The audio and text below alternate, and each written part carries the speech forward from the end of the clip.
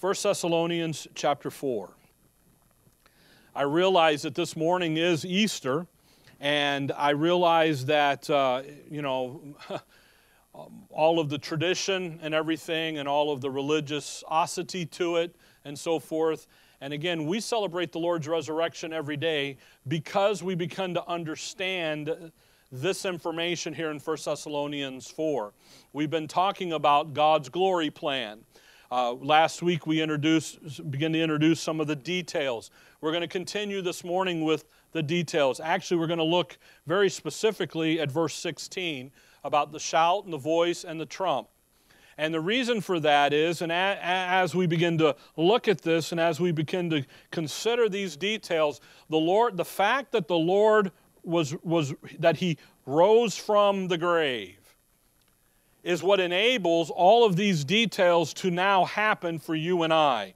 If you look at verse 13, "But I would not have you to be ignorant, brethren, concerning them which are asleep, that ye sorrow not, even as others which have no hope. For if we believe that Jesus died and rose again, even so them also which sleep in Jesus will God bring with Him." And He will bring them with Him in resurrection. A lot of times people say when the Lord returns, comes back in His wrath, He's going to bring the saints. That's not so. When you go and read His second coming terminology, He's got the angels coming back with Him so He can then gather up the nation of Israel. You and I here, the folks that are dead in Christ are going to rise with Him. They're going to come back with Him in resurrection. But notice in verse 14, "If we believe that Jesus died and rose again." Verse 15, "For this we say unto you by the word of the Lord." So the gospel message about Christ dying, was buried, and rose again the third day, the very fact that He rose again was seen of the 12, seen of everyone, seen of 500, and as last seen of me as one born out of due time, the very fact that He rose from the dead, what everybody's celebrating today in Easter, is a fact that has implications of everyday life rather than just once a year. In the pastor corners, there's a little label called CEOs, and where people come to church on Christmas and Easter only. You know, they get the big holidays. When I worked at the grocery store in the produce department, my manager was a Jewish gentleman, and he only went to synagogue when Mom twisted his ear, so only on the big holidays did he go. So we're not talking about that. Rather, talking about understanding some of the details here. Verse 15, "For this we say unto you by the word of the Lord, that we which are alive and remain unto the coming of the Lord shall not prevent them," go before, "them which are asleep." In other words, the folks that are dead in Christ are going to come back. They're going to come first. Then they're going to, I'll put it up here on the board because I'm going to do, here we are. Here's the rapture, what we call the rapture, the day of redemption, the resurrection day. And as the Lord Himself comes back, and we're going to meet the Lord in the air, the dead are going to come down, and they're going to have a bodily resurrection just like the Lord Jesus Christ did. We which are alive and remain are then going to be caught up to meet the Lord in the air. The bodily resurrection, we're going to go over in 1 Corinthians 15. We're going to talk about those bodies and everything. Look over with me quickly at Philippians chapter 3. Philippians chapter 3. "The mortal shall put on immortality, the corruption shall put on incorruption." That is our resurrection, the issue of resurrection, the issue of the new body. It has to mirror that of the Lord Jesus Christ. That's what Romans 6, talking about we were raised in the newness of life. All of that issue about resurrection, it has to be identical to what the Lord Jesus Christ did and went through because of our oneness in Christ, because of our oneness with Christ, because of that co-death, burial, and resurrection identity. Our identity, God has fixed our identity in such a manner that you and I are going to literally look, not physically as an appearance, but literally spiritually going to do the same things that He was able to do. Philippians 3, verse number 21. "Who shall change our vile body," that it may be fashioned like unto his glorious body. There's going to be a change. There's going to be a resurrection here. And it has to be that way because of how God has set the identity that we have in Christ and with Christ. If we're going to be heirs, if we're going to be joint heirs with Christ, that means we get exactly the same thing he did. Now, we'll talk about the glorious body. Come back to 1 Thessalonians 4. Verse 16. For the Lord himself shall descend. So there's going to be some personal himself. Okay? That's number one. Himself. Personal.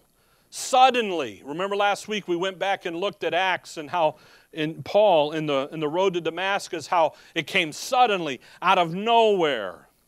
Personally, unannounced. Only Paul could hear the language and what the Lord said. The men with him, all they know is something happened. The Lord himself shall descend from heaven. And he's going to come back with a shout, with the voice of the archangel, and with the trump of God. Those three noisemakers, those three unique sounds, I want to look at them with you this morning. When the Lord was resurrected, when the ladies come that first day of the week and the stone is rolled away and the guards are all laid out, that was some rumbling going on when that happened. Guards didn't understand what was going on, but there it is. Just as Paul in the road to Damascus, he says over there in Timothy that they shall, all of us that love his appearing. Well, if you're going to love the end appearing, which is what we're talking about, you got to love the first appearing with Paul on the road to Damascus. But those appearings are identical. The question has come up, how does the dispensation of grace come to a conclusion? How do we know when God's going to pull the plug, if you will? Well, the closest thing that I've found is in Romans 11, and we'll talk about that, because you can't look at Matthew 24. You can't look at what prophecy says out there that you're going to see this sign or that sign.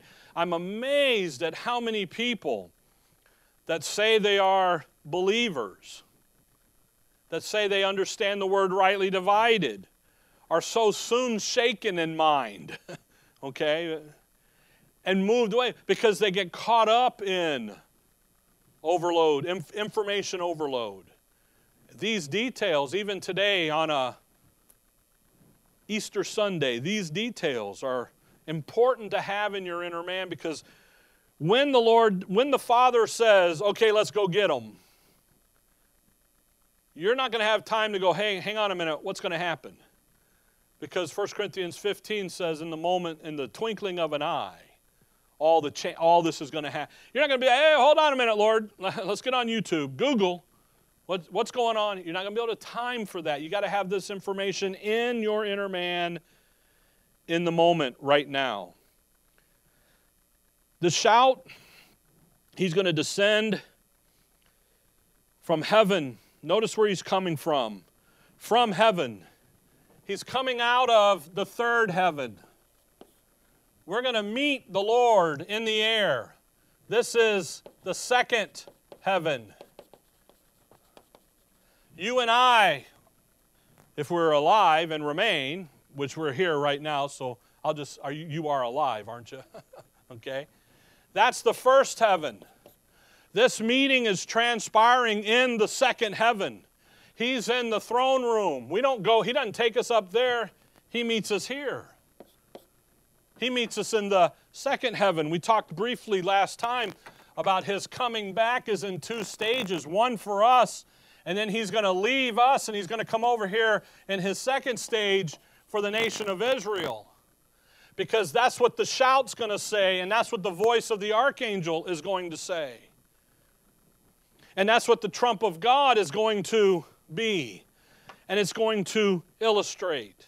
And then in the Israel, by the way, Revelation 12, there's that war in heaven, isn't there? And that's where the Lord comes in, and he begins to fight with Michael. Well, wait a second. Michael is who? The archangel. He's in the heavens already, isn't he? He just moves over. Let's get on with the program, because that's what the shout's going to say, and that's what the voice of the archangel is going to preach. The shout.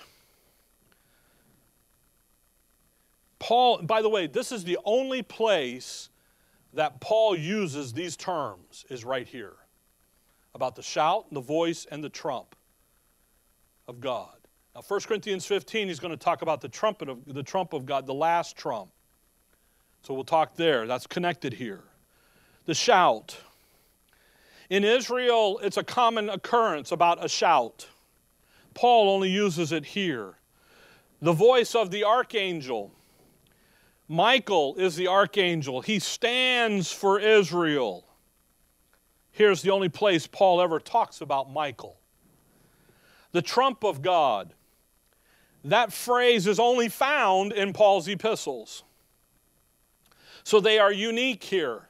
When you come to Paul and to Paul's epistles, there's something very special here, because they're dealing with the issue of the day of redemption. They're dealing with that issue of the rapture. They're dealing with the event that uninstalls the dispensation of grace and resumes the prophetic program. So the use of these terms are to make you go, wait a minute, what's he talking about? Shout and voice and trump. What's going on here? What's the deal? Because what's he talking about? I would not have you to be ignorant, brethren, about how all this is going to come to a conclusion. When the dispensation of grace is complete, then God is going to reorganize everything and do what he says. And if you're looking for signals or signs in the dispensation of grace, that's what you're looking for. A shout, a voice, and a trump. If you just got an itch to have a sign in the dispensation, there's your sign, as the comedian would say. You see, these are, by the way, they're three very different signs. Sounds. They're audible, they're noisy, they're going to rumble. Paul is using them in association with the rapture, the end of the dispensation of grace. The body of Christ never ends. We're going to go on forever. But the dispensation of grace is going to come to a conclusion. And what's going to come to the conclusion, what signals the conclusion, are these three sounds. They're going to be hidden from the world out here. Only the believer is going to know it. The shout, the voice, come before the trump of God. You got 1 Thessalonians 4, right? You know what? Let's just go on and talk. The shout. The shout is going to announce the conclusion of the dispensation of grace. Heaven has been silent. Sir Robert Anderson has a book called The Silence of God, and how God has not been speaking from heaven. Now the heavens have been silent. He's given us His written word. Now God's going to speak. God's been speaking through His word rightly divided. Now that silence is going to be broken. The Lord is going to come back, and He's going to speak in such a way that it concludes and it draws to conclusion the dispensation of grace. It is now over. It's no more. The voice of the archangel. Michael is going to stand. Obviously, voice, he's going to speak. And he's going to say, because the dispensation of grace is over, now it's time to conclude the prophetic program. Now, Israel's program is back on the scene. Now we're going to get on with it. And the trump of God is the mechanism on how He gets you and I home. how He gets us up to the meeting in the air. How He gets you and I, we'll see, that's the judgment seat of Christ. How He gets us there is that trump of God. So the shout. Now come back with me to Joel. It's very interesting. Paul only talks about this here, but he talks about, but when you go back into Israel's program, you begin to see what the shout is all about. Joel chapter 3, and what he's dealing with here, and so forth, about that issue about the shout. Joel 3. Joel 3 verse 14. Now, Joel is he's a minor prophet. He's discussing stuff here to Judah, the tribe of Judah. He says up there in verse 9, proclaim ye this among the Gentiles, prepare war, wake up the mighty men, let all the men of war draw near, let them come up. Beat your plowshares into swords and your pruning hooks into spears. Let the weak say, I am strong. So there's going to be a war. And the war, verse 12, let the heathen be awakened and come up to the valley of Jehoshaphat. He's bringing them to the battle of Armageddon. That's what he's bringing them to. Come on, guys. Let's get on with the program here. Verse 14, multitudes in the valley of decision. There's the battle of Armageddon. For the day of the Lord is near in the valley of decision. The sun and the moon shall be darkened, and the stars shall withdraw their shining. There's Matthew 24. There's the second coming. That's what we're talking about here. Now watch verse 16. The Lord also shall what? Roar out of Zion and utter His voice from Jerusalem, and the heavens and the earth shall shake, but the Lord will be the hope of His people and the strength of the children of Israel. So then ye know that I am the Lord your God, dwelling in Zion, my holy mountain. Then shall Jerusalem be holy, and there shall no stranger pass through her anymore. Talking about the second coming of the Lord. And what does He do in verse 16? He roars. He roars out of Zion. He begins to utter His voice. Verse 17 is the kingdom. So He's going to roar out of Zion. He's going to utter His voice before He sets up the kingdom. After the tribulation, that's verse 15 there, the sun and the moon shall darken. So if you come over here, let's just put it up here. You have the 70th week of Daniel. You have him coming back, and then the setting up of the kingdom. This is the trib, okay, the 70th week. Here's His second coming. And what's He going to do? He's going to roar. He's going to shout. There's going to be a roar. There's going to be a shout here of Him coming. And Him coming back and Him setting everything straight. And there's going to be this roar, a shout, a loud, boisterous noise. Come on over back to Jeremiah chapter 25. Jeremiah 25. When the Lord roars, Jeremiah 25. It's very fascinating through the Old Testament about when He roars. Jeremiah 25, verse number 30, 25:30. Therefore prophesy thou against them all these words, and say unto them, the Lord shall roar from on high, and utter His voice from His holy habitation. There's Zion and Jerusalem. He shall mightily roar upon His habitation. He shall give a shout. See how roar and shout are connected? As they that tread the grapes against all the inhabitants of the earth. Come over to chapter 37 of Jeremiah. Jeremiah 37. Jeremiah 37, verse 1. And the king Zedekiah, the son of Josiah, reigned instead. Verse 2, but neither he nor his servants nor the people of the land did hearken unto the words of the Lord which He spake by the prophet Jeremiah. And Zedekiah the king, right? Verse 4, now Jeremiah came in and went out. Well, you know why that's not making sense? It should be Job 37. I'm like, that was not making sense. It's called a momentum killer. Actually, it's called can't read your writing. Yeah, exactly. Job 37. Let's do Job 37. When the J-O-B looks like J-E-R, we're in trouble. Job 37. I'm like, man, that's not making nothing there about a voice and a thunder and a roar, because we're talking about a roar, a shout. Job 37:1. By the way, Jeremiah 37 is pretty good too. You just got to keep reading there.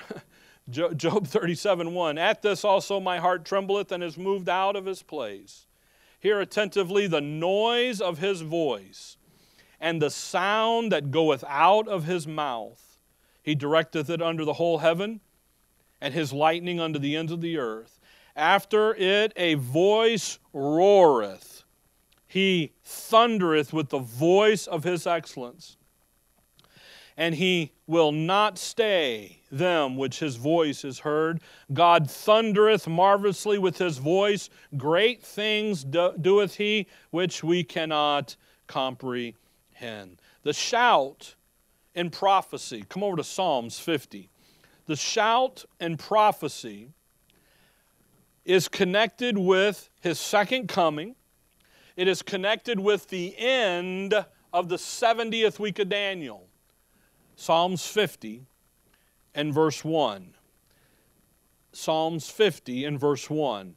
The mighty God, even the Lord, hath spoken, and called the earth from the rising of the sun unto the going down thereof.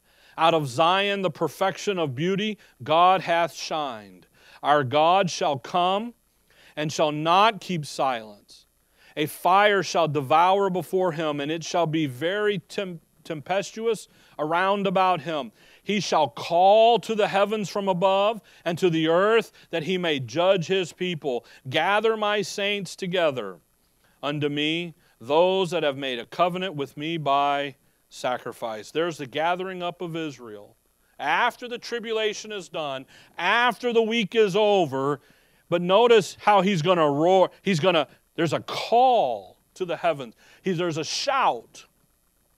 The shout takes place at the end of the 70th week of Daniel. The shout gathers them up, and in they go to the kingdom. So now come over to 1 Corinthians 15 with me. Now, what Paul does is Paul picks up 1 Corinthians 15 and verse 57. What Paul does is Paul says there's going to be a shout, and the shout is going to announce the end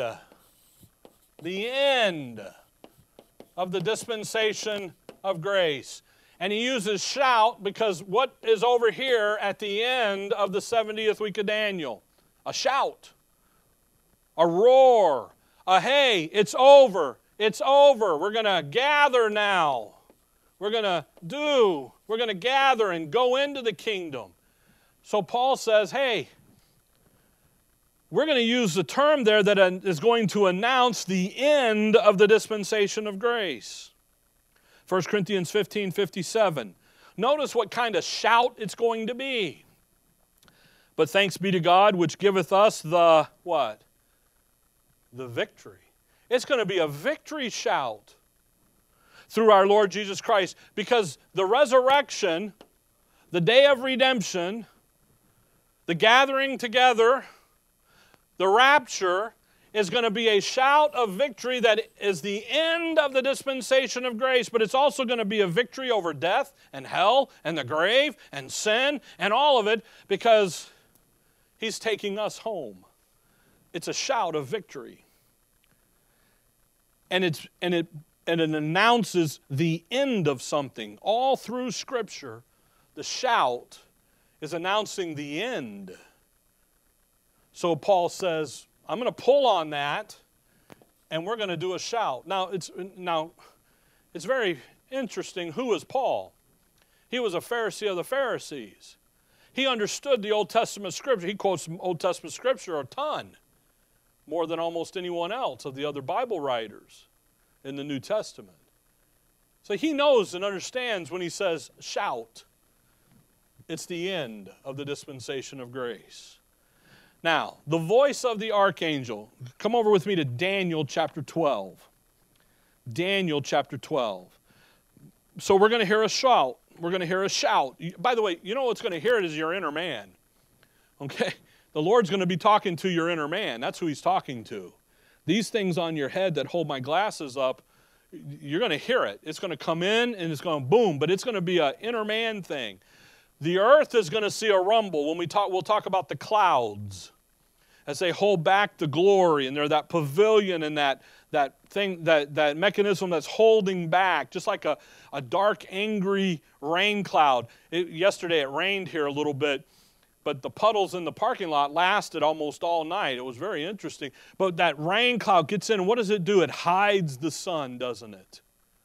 Those clouds come in and they begin to hide the glory of God.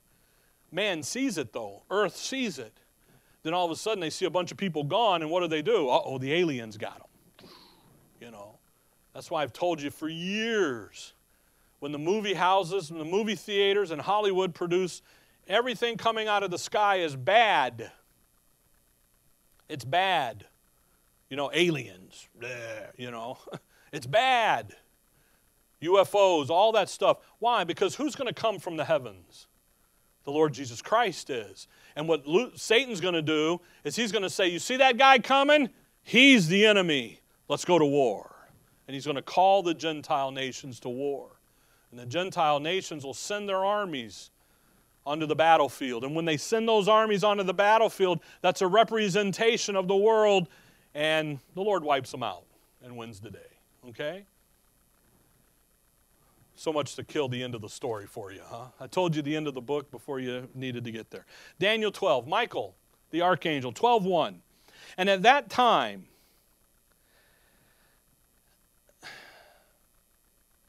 Daniel 12:1, and at that time shall Michael stand up. It's very interesting, the timing of Daniel. You know, you study down the book of Daniel and notice all the timing elements. At that time, what time? Well, it's going to end up being the middle of the week for the passage here. Michael shall stand up. Now notice, the great prince which standeth for the children of who? Thy people. Who's thy people, Daniel? Israel. Michael is going to stand up, and he's going to stand up for the nation of Israel. Now come back to Revelation 12. And here's the timing of when he stands up. On your way back to Revelation, get Matthew 24. We were talking about this passage. Matthew 24, verse 21. Matthew 24:21. He says, for then, verse 15, when ye therefore shall see the abomination of desolation spoken of by Daniel the prophet stand in the holy place, whosoever readeth, let him understand. That is what Paul or Peter. That is what Daniel calls the midst of the week. M-I-D-S-T. I hear guys say the middle of the week. No, Daniel does not use that term. He uses midst. Because when you study out the 70th week of Daniel, there's a 30-day period that runs in that middle timing of the middle of the week time that things are going to begin to happen. One of them is the Antichrist is going to be assassinated, resurrected after 3 days, climb up on that throne, 2 Thessalonians 2, and demand all that's worship to come worship him. Because he has just been resurrected. So they're going to come. Matthew, the Lord says, when you see that happen, let them which be in Judea flee into the mountains. Let them be where? Who or where? In where? Judea. Notice it doesn't say United States of America. It says Judea. And they're to flee to the mountains. Verse 21, for then In the middle of that week, the midst of that week, one of those events is going to happen. Michael's going to stand up. After all of that takes place, then shall be great tribulation, such as was not since the beginning of the world to this time, no, nor ever shall be. Fascinating. Come on over to Revelation 12. Watch when Michael, the archangel, stands up. He's standing as the prince of thy children. He stands up as the prince for the nation of Israel. And he's going to stand there, and he's going to stand up for her. Revelation 12, verse number 5. And she brought forth a man-child. The she is the nation of Israel. The man-child's the believing remnant, the little flock, who shall rule all nations with the rod of iron, and her child was caught up unto God and to his throne, and the woman fled into the wilderness. So you've got the man-child. By the way, people say the man-child here was the Lord Jesus Christ. It's not. Okay? It's way over. You could say the man-child's 144,000. That's fine because they're caught up. The woman, though, is Israel. That's what you need to see. Everybody trips up on that man-child stuff, and they miss what's happening here. The woman fled into the wilderness where she hath a place prepared of God, that they should feed her there 1,203 score days, 1,260 days. 1,260 days, they're going to be in the table wilderness, verse 7. Okay? By the way, 1,260 days, it's that middle time period, 1260 and 1260. Verse 7, and there was a war in heaven. Michael and his angels fought against the dragon, and the dragon fought and his angels. When Michael stands up for Israel, there's where he's doing it, and it's for that war in Revelation 12. So when Michael stands up, now come with me to Jude chapter 9, Jude verse 9. Notice the voice of Michael, because it says the voice of the archangel. He's going to stand up for the nation of Israel, and he's going to lend his voice to the process. The only place where we see Michael speak is right here in Jude 9. Yet Michael the archangel, which contended with the devil, he disputed about the body of Moses, durst not bring against him a railing accusation, but said, the Lord rebuke thee. What does he say to Satan? The Lord rebuke thee. They're contending about the body of Moses. You go over to 1 Corinthians 10 and you begin to study out that issue. Well, just look over there first. Hold on to Jude and look at 1 Corinthians 10. I say that and then it dawns on me, might better go look at it.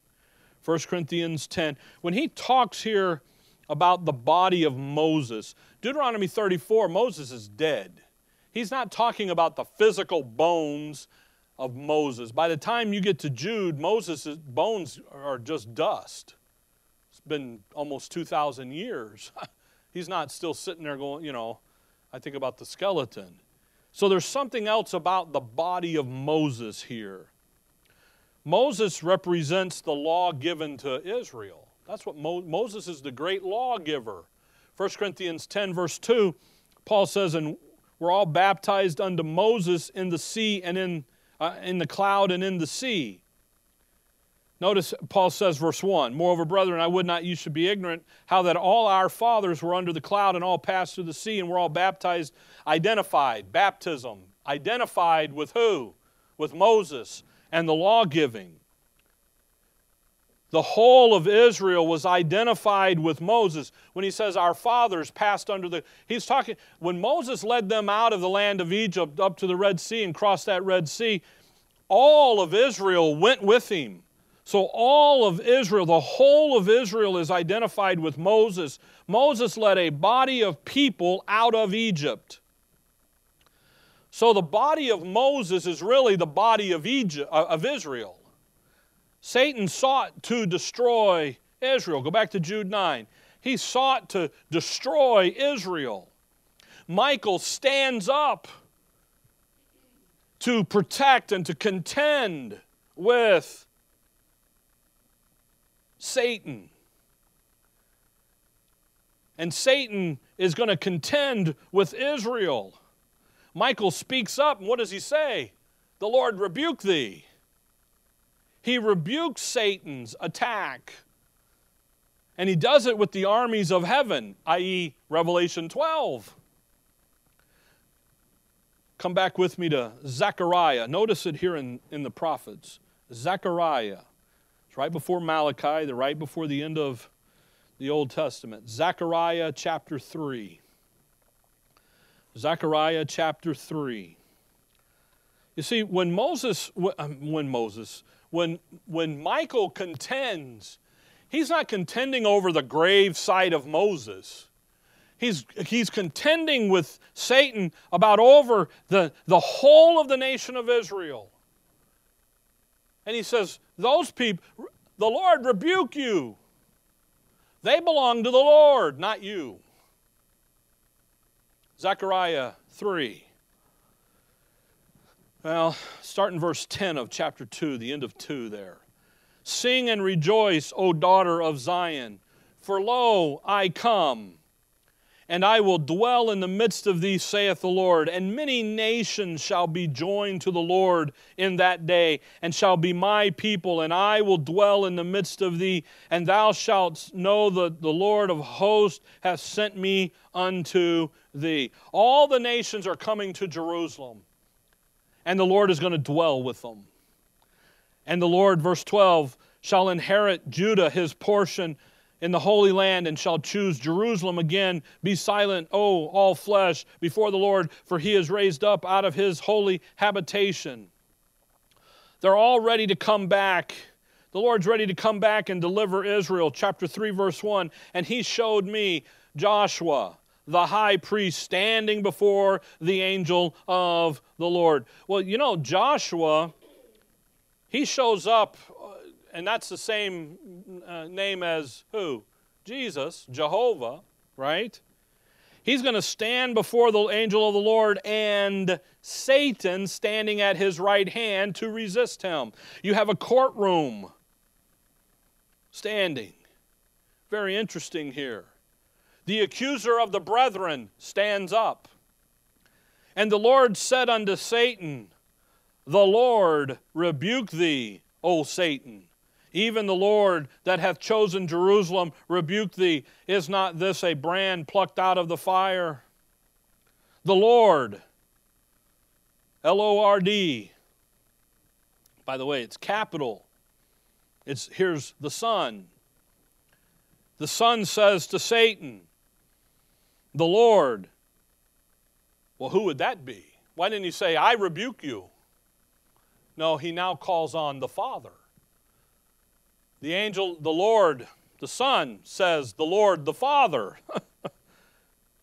says, rebuke thee, O Satan. There's our Jude 9. Verse 3, now Joshua was clothed with filthy garments and stood before the angel, and he answered and spake unto those that stood before him, saying, take away the filthy garments from him. Remove the iniquity, the filthy rags. And unto him he said, behold, I have caused thine iniquity to pass from thee, and I will clothe thee with a change of raiment. There's the new covenant. Take away the old and let's put on the new. But it starts, by the way, the Lord rebuke thee, O Satan. Where was the great rebuke of Satan? Where did that take place? It's Easter Sunday, isn't it? It took place at the cross. Michael's voice, the Lord rebuke thee. Why? Because he chose Jerusalem. He's going to clean up that nation. So when Michael stands for Israel, he stands to rebuke the satanic policy of evil that was designed to destroy the nation of Israel. He's defending them. So Paul, grabbing that issue of the voice, says, you know what? The voice is going to be associated with the restoring of the program of Israel. It's time to restore Israel back to the Acts 7 condition. Romans 11, verse 25, he said, I would not have you to be ignorant of this mystery, brethren. Romans 11, look over there real quick. Romans 11. Romans 11, 25, for I would not, brethren, that you should be ignorant of this mystery, lest you should be wise in your own conceits, that blindness in part has happened to Israel until the fullness of the Gentiles be come in. Hey, the shout, the dispensation of grace is at an end. The voice of the archangel, verse 26, and so all Israel shall be saved, as it is written. Paul says, listen guys, we got us hey, the DOG's over, the dispensation of grace is over, and it's time to restore Israel's program. Time to start her back up because we got to finish it out over here. You follow that? You see what's going on? Then he says, the trump of God.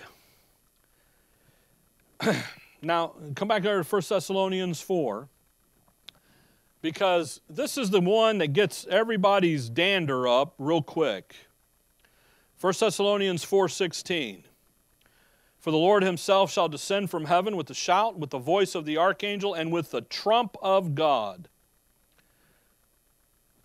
When you talk about trumpets in Scripture, one of the key components is who's blowing the trumpet. It's either God or it's an angel. Now, come back with me to Zechariah there, where we were just a minute ago. But chapter 9. In Scripture, trumpets are wonderful. You got Zechariah 9, right? Thank you. I heard a yes through the internet. Yes. He can talk. It's okay. Zechariah 9. Okay. Hold on to there and run to Numbers 10. Numbers chapter 10. Numbers 10. Because the trumpets in Scripture are very fascinating. Numbers 10. Now, if you know the book of Numbers, if you've read it lately, that's the census taking of the nation of Israel. Numbers 10, verse 1. And the Lord spake unto Moses, saying, make thee 2 trumpets of silver. How many trumpets? 2. Of a whole piece thou shalt make them, that thou mayest use them, now watch, 1 for the calling of the assembly, and 2 for the journey of the camps. Now we know they're going to blow the trumpets to go to war. But what are they doing? They blow the trump, 1, to do what? Call the assembly together. 2, to move them out. So when Moses was moving the nation of Israel, he would have 1 trumpet get up. You know the trump, reveille, wake up. And then taps, the end of the day. 1, boom, we're over here. 2, we're moving out. Head them up, move them out. That's what we're doing. 2 trumps. 2 distinct sounds to everything. Come to Zechariah 9. But who's blowing them is very fascinating to me. Zechariah 9, we'll start in verse number 9. Rejoice greatly, O daughter of Zion. Shout, O daughter of Jerusalem. Behold, the king cometh unto thee. He is just and having salvation, lowly and riding upon an ass, upon a colt, the foal of an ass. There's Matthew 21. There's Palm Sunday, what was last week. That triumphal, quote-unquote, entry. Verse 10. By the way, that's his first coming. 9:9 is his first coming. Lowly and meek and lowly, riding on the ass, upon a colt, the foal of an ass. Verse 2. And I will cut off the chariot from Ephraim, and the horse from Jerusalem, and the battle bow shall be cut off, and he shall speak peace unto the heathen, and his dominion shall be from sea, even to sea, and from river, even to the ends of the earth. There's the second coming. All right? Drop down to verse 13. When I have bent Judah for me, filled the bow with Ephraim, raised up thy sons, O Zion, against thy sons, O Greece, and made thee as the sword of a mighty man. And the Lord shall be seen over them, and his arrow shall go forth as the lightning, and the Lord God shall blow the trumpet, and shall go with the whirlwinds of the south. The Lord of hosts shall defend them, and they shall devour and subdue with sling stones. They shall drink and make a noise as through wine, and they shall be filled like bowls and as the corners of the altar. Notice verse 14. Who blows that trumpet there in his second coming? The Lord Jesus Christ blows the trumpet. That's who's blowing the trumpet. Now in Revelation, you see, when God blows the trumpet, it's associated with him going and defending and delivering the nation of Israel in prophecy. Now come on over to Isaiah, or come back over to Isaiah 18. Isaiah 18.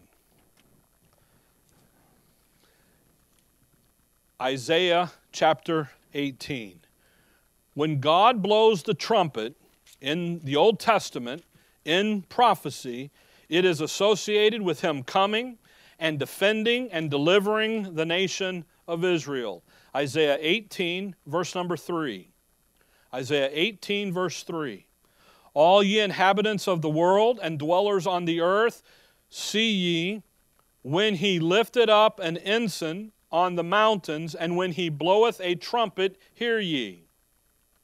For, so the Lord said unto me, I will take my rest, and I will consider in my dwelling place like a clear heat, upon herbs, and like a cloud of dew in the heat of harvest. Just drop down to verse 6. They shall be left together unto the fowls of the mountains and to the beasts of the earth, and the fowls shall summer upon them, and all the beasts of the earth shall winter upon them. In that time shall the present be brought unto the Lord of hosts, and of a people scattered and peeled. And it ends with the name of the Lord of hosts, the Mount Zion. Verse 3, that ensign. You go back there to Matthew 24, we were there, but those signs of, and there's a trumpet involved. And what's he doing in verse 6? He's defending Israel. Now, Paul has a different trump that God's going to blow. Now, come on over to John 5. And the trumpet that Paul is going to talk about is the trumpet that's going to get us out of earth and into the heavenly places. The trump of God is going to be the mechanisms, the how-to, getting the body into the heavenly places. How do we get there? How's that going to happen? What are the mechanics of it? You know, yesterday Linda and I took a walk. We counted our steps, and we wanted to know how far we were, so I Googled how many steps in a mile. We did a mile. A little more, I think. Okay? But how does God get the body home? That's what he's talking about. Now watch John 5. John 5 and verse 28. Marvel not at this time, for the hour is come in which all that are in the graves shall hear his what? Okay? His voice. What's gonna, in John 11, he specifically says, Lazarus, come forth. If he'd have just said, come forth, the whole place would have emptied out. But notice, it's his voice. The graves are going to hear his voice. Now come over to Revelation chapter 1. Let's try to build this with you here. Revelation 1. Revelation 1, verse 10. Revelation 1, verse 10. Now, in John 5, it's literally his voice. Okay? All right? Revelation 1, verse 10. I was in the Spirit on the Lord's day, and heard behind me a great voice, as of a, what? Trumpet. Chapter 4, verse 1. Revelation 4, verse 1. Revelation 4, verse 1. After this I looked, and behold, a door was opened to me, as the first voice which I heard was as it were of a trumpet talking with me, which said, Come up hither, and I will show thee things which must be hereafter. A trumpet has a voice to it. It has so those in the grave are going to hear his voice. They're going to hear a trumpet. Now come to 1 Corinthians 15. And just kind of hang on here. I know we're almost an hour now, but just stick with so we can get this and we can move on, or unless you're tired and we'll just do this next time, but we're on the momentum right now. 1 Corinthians 15, notice verse 51. So a trumpet has a voice to it. It has a call to it. 1 Corinthians 15, 51. Behold, I show you a mystery. We shall not all sleep, but we shall all be changed. In the moment, in the twinkling of an eye, at the what? The last trump. For the trumpet shall sound, and the dead shall be raised incorruptible, and we shall be changed. For this corruptible must put on incorruption, and this mortal must put on immortality. Notice something there. We have a last trumpet, don't we? But we have two groups of people here. We have corruptible, and we have mortal, don't we? We have dead people, and we have alive people, right? We have two groups of people. The trumpet is going to sound. The trumpet makes a sound. By the way, it's called the trump. In verse 52, at the last trump. The trumpet is going to make a sound. When it says the last trump, that's what they call the sound coming out of the trumpet, is a trump. If you look back up in the passage here, you'll see there's going to be a first to call home the dead, raise them incorruptible, right? And then there's going to be a second where they're going to put on immortality. That last trump, that second blast. How many trumpets in Numbers? Two of them. One to gather, one to go home. Now come back over in here. Come back up into verse 45. So our instruction, what's going to happen with the body of Christ, there's two types of people, those that are dead in Christ, they're going to be raised. We which are alive, we're going to be changed. The corruptible is going to put on incorruption, the mortal is going to put on immortality. So you got two types of people. Now watch that be consistent with what Paul has already taught in the passage, verse 45. And so it is written, the what? First man, Adam, right? The first man, Adam, was made a living soul, and the what? Not second, but the what? The last Adam was made a quickening spirit. Howbeit that was not first, which is spiritual, but that which is natural, and afterward that which is spiritual. The first man is of the earth, earthy. The second man is of the Lord from heaven. Notice the first sounds, and then there's a second sound. We got the first. If you're in Adam, you're what? You're dead. But if you're in Christ, you're alive. So if you're over here dead, where are you going? We got to get you up. And if you're alive, then we got to get you changed. You follow that? I hope you do, because that'll help. The last trump. By the way, if it's the last trump, that means there's more than one, isn't it? There's a blow to get home, to cause the dead ones to come and to be resurrected. Then there's a blow of the trump to call home those that remain and are alive. Come over with me to the book of Revelation. Hold on to 1 Corinthians 15. We want to do kind of a back and forth here quickly. I got 5 minutes before the hour, I believe. Revelation 8.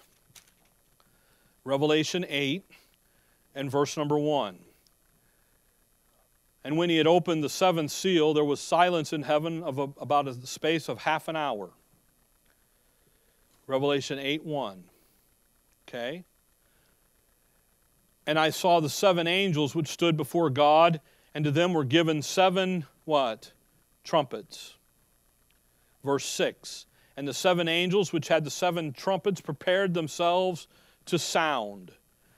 Verse 7. The first angel sounded.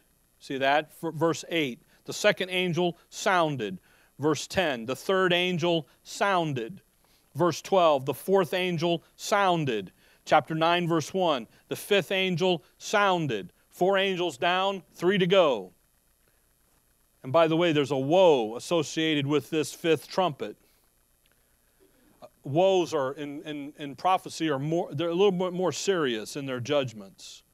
Verse 13 is the sixth angel sounding. And the sixth angel is going to sound now all the way over into chapter 11, verse 15. And there's the seventh angel sounding. And there were great voices, Revelation 11:15. And there were great voices in heaven saying, the kingdoms of this world are become the kingdoms of our Lord and of his Christ, and he shall reign forever and ever. The seventh angel, all right, the third woe, coming out of verse 14, he's going to sound. These trumpets are blowing not in association with resurrection, causing dead to be incorruptible to be incorrupted, or alive to mortal to put on immortality, but rather they're in association with judgment. So they're not the same thing Paul's talking about. Okay? By the way, this seventh trumpet is going to blow from here all the way through the kingdom and into the kingdom time. That's fascinating to me. The trumpets of Revelation are in connection with the issue of judgment, not resurrection. Paul says, 1 Corinthians 15, by the way, who blew the trumpets in Revelation? The angels did. Who blows our trumpet? The Lord himself does. God does. Behold, I show you, 1 Corinthians 15:51, behold, I show you a mystery. We shall not all sleep, but we shall all be changed in the moment, in the twinkling of, at the last trump, for the trumpet shall sound, and the dead shall be raised incorruptible, and we shall be changed. Notice the last trump, just that issue there. Come over to Matthew 24. A lot of people will say that seventh trumpet is the last trumpet. That's the sound. Matthew 24 and get 1 Thessalonians 5. Just kind of answer that here quickly. You guys all right? Okay. Hopefully the internet folks are still there. 1 Thessalonians 5 and Matthew 24. Matthew 24, verse number 29. Immediately after the tribulation of those days. So where are we? Immediately after the tribulation, verse 31.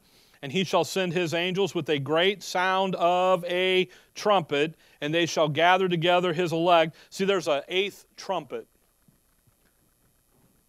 That trumpet is not in the Revelation trumpets. There's another trumpet. It's after Revelation 11, which is the tribulation. 1 Thessalonians 5, verse number 1. But of the times and the seasons, brethren, ye have no need that I write unto you, for yourselves know perfectly that the day of the Lord so cometh as a thief in the night. What do we know perfectly? Mature. We understand the issues of prophecy, and we know that day of the Lord is going to come as a thief in the night. For when they shall say peace and safety, then sudden destruction cometh upon them as travail upon a woman with child, and they shall not escape. But ye, brethren, are not in darkness. Verse 5, ye are the children of light. You know what? That has nothing to do with us. 1 Thessalonians 5, 1-5. That stuff we're out of the way long before that. Revelation 10 again, go run back there. Revelation 10. Revelation 10 and verse number 7. Revelation 10:7. But in the days of the voice of the seventh angel, when he shall begin to sound, the mystery of God shall be finished as he hath declared to his servants, the prophets. So the seventh angel sounds, right? But notice that issue there about the mystery of God finished. So what people do then is they pull that out and they say, see, that's really the seventh trump, and they associate it with Paul because of that terminology, the mystery of God. No, that is not Paul. Okay?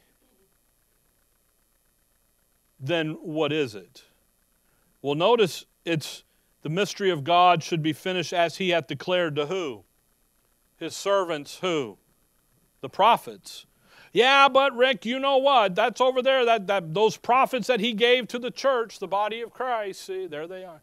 No. Go over to Colossians 2. What is the mystery of God? It's very fascinating. Colossians chapter 2.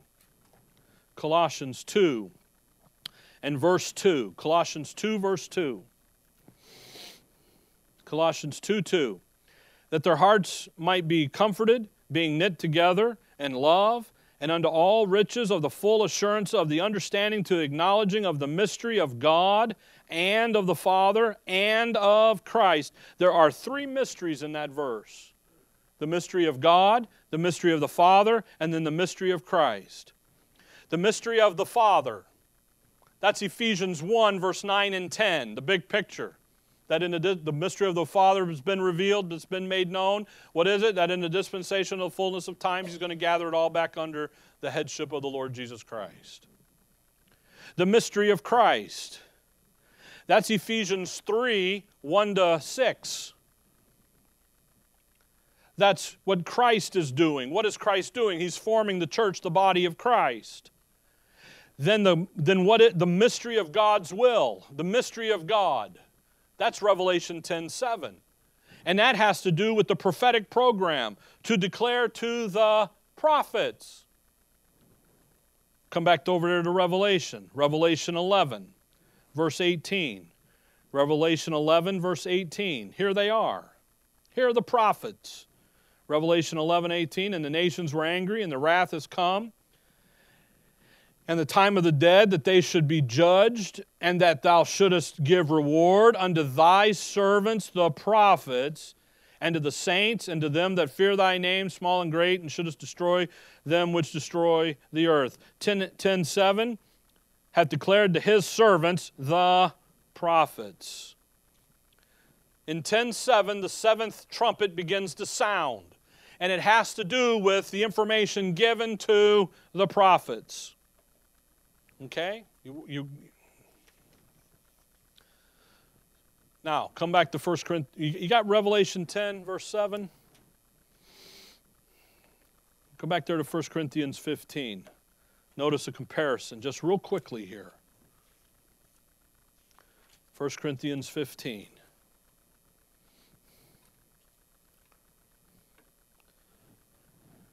Well, where to put it? 1 Corinthians 15, 51, 52, 52, in a moment, in the twinkling of an eye, at the last trump, for the trump shall sound, and the dead shall be raised, incorruptible, and we shall be saved. 1 Corinthians 15, 52. Revelation 10, 7. It's called the trump of God. Who's blowing it? God is. Who's blowing them over here? The angels. It's for our blessing. Taking us home. Resurrection. For Israel's, or for the world, it's in judgment. That's why they blow. This is the last one. There's more to come over here. Okay? This one is going to blow quick. This one's over a long time, a long period of time. They're not the same. The first trump blows, the dead in Christ rise. The second one blows, those which are alive and remain are caught up to him. Paul uses these three distinct blasts. These three, you know what, do one more verse. Joshua, if you will. Joshua 6. Because I've said this a couple times and I want you to understand where I'm coming from. Joshua 6 and verse 5. Joshua 6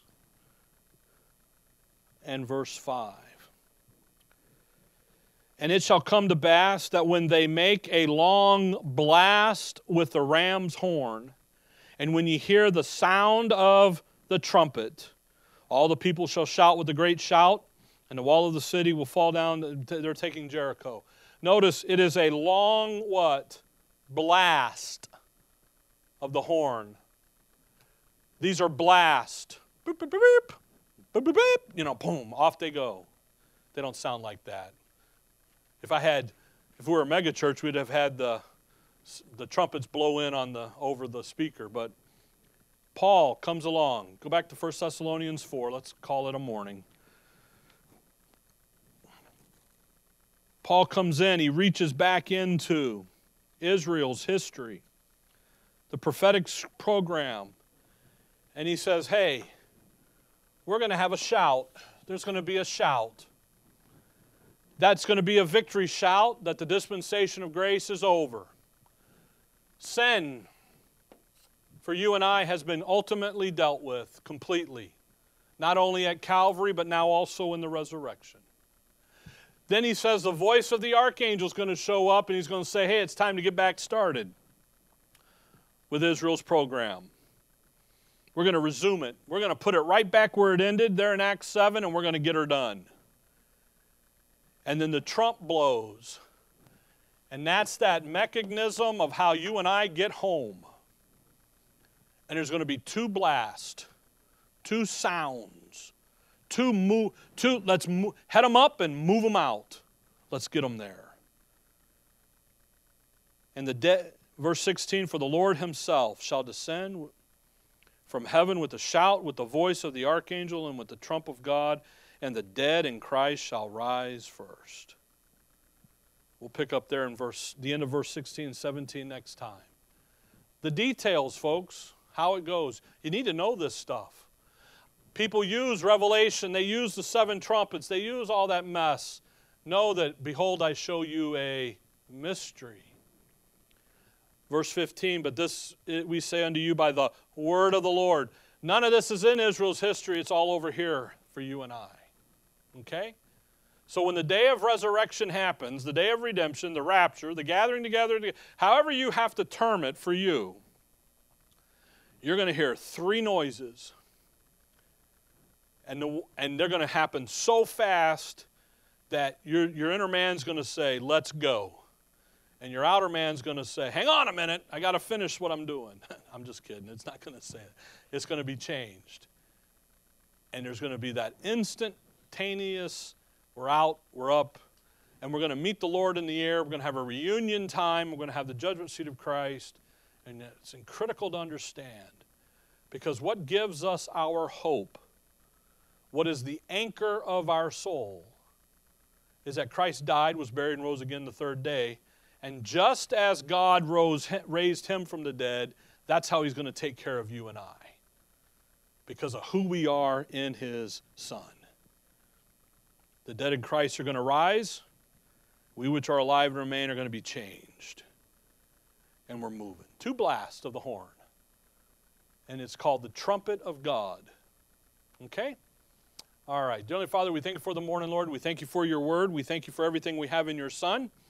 We thank you for the patience of the folks in the study here to get down through this and to look at the details and to see them and to know that we'll be one day reunited with all the church, the body of Christ, in your presence. And it's all for your honor and for your glory. In your name we pray. Amen. All right. Any questions? Folks on the internet can't ask them. Hopefully that was clear.